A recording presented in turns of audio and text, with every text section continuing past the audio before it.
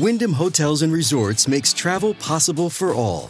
Whether it's the long haulers looking for a great cup of coffee, a roomier rest for the on-a-whim road trippers, or a place to make summer memories with the whole family.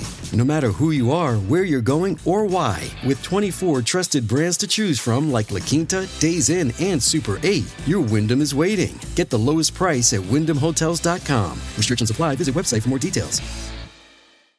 The U.S. President Joe Biden once warned Vladimir Putin against allowing anything to happen to Alexei Navalny. And this morning now we hear that the critic of Putin has died in prison. So what is the reaction?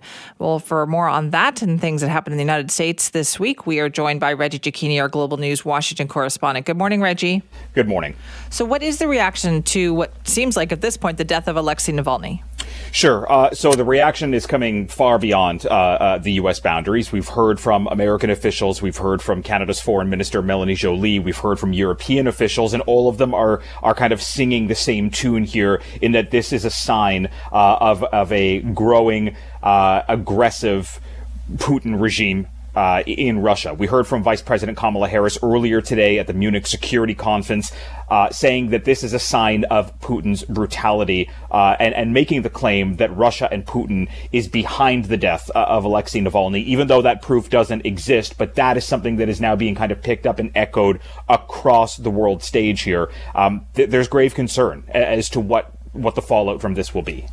Okay, and so Vladimir Putin was quite vocal this week. I know there was that whole interview with Tucker Carlson, but then he went on to say a lot of other things publicly this week, including that he said he prefers U.S. President Biden.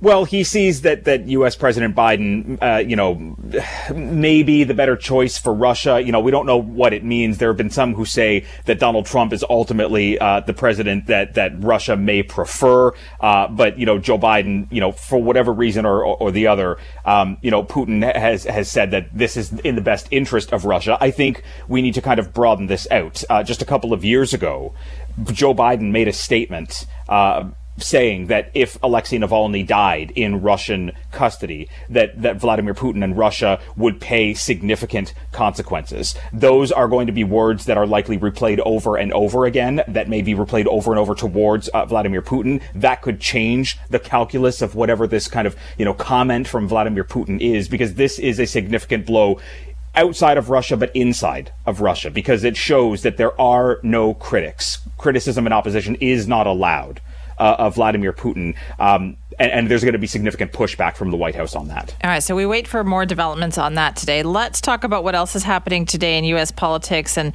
we know that once again, the former president, Donald Trump, is back in court.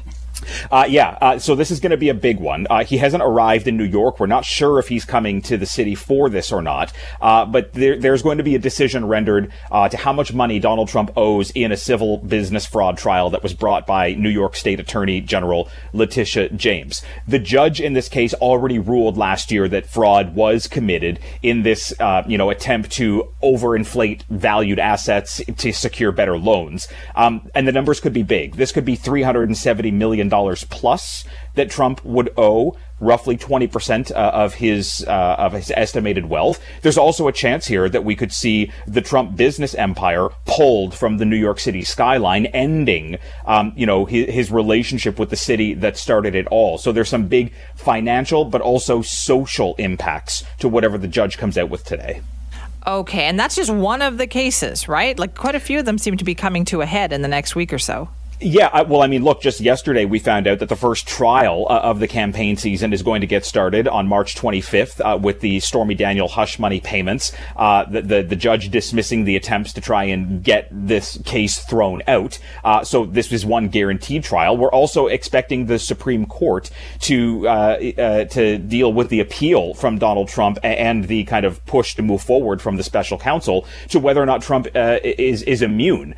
He appealed that decision from the District of Columbia that said that he's not immune. The Supreme Court's going to deal with the appeal. That could then lead to a potential March, April, or May case in the election subversion trial. So this is the moment that everybody's been watching as to when these kind of legal hurdles would start being hit by Trump's feet as he runs towards 2024. Okay, and let's talk about this whole FBI informant being charged with making false statements. What is this about? So look, this was somebody that had told the FBI that he had information that Burisma, a Ukrainian energy company that had ties to Hunter Biden, had made millions of dollars in payments to both Hunter Biden and Joe Biden. And Republicans tried to say, look, there are reasons here to believe that when Joe Biden was a vice president all these years ago, that something nefarious may have happened. And it turns out the information that this informant gave to the FBI that resulted in Republicans moving forward with an impeachment attempt on Joe Biden is fake, is false. He's now facing 2 different charges, one for lying to investigators, and number 2 for submitting falsified documents linked to the lie that he told investigators. And this is a giant question now. What are Republicans going to do moving forward? This was the basis of the impeachment push. They're trying to say, look, we have other information, we have bank records, we have proof, none of which has been exposed publicly. So this could be another hit for a Republican Party that has been accused for months now of not actually being able to accomplish anything and falling flat every time they try to target President Biden. Okay, so this is the person that they were kind of basing all these stories on, right?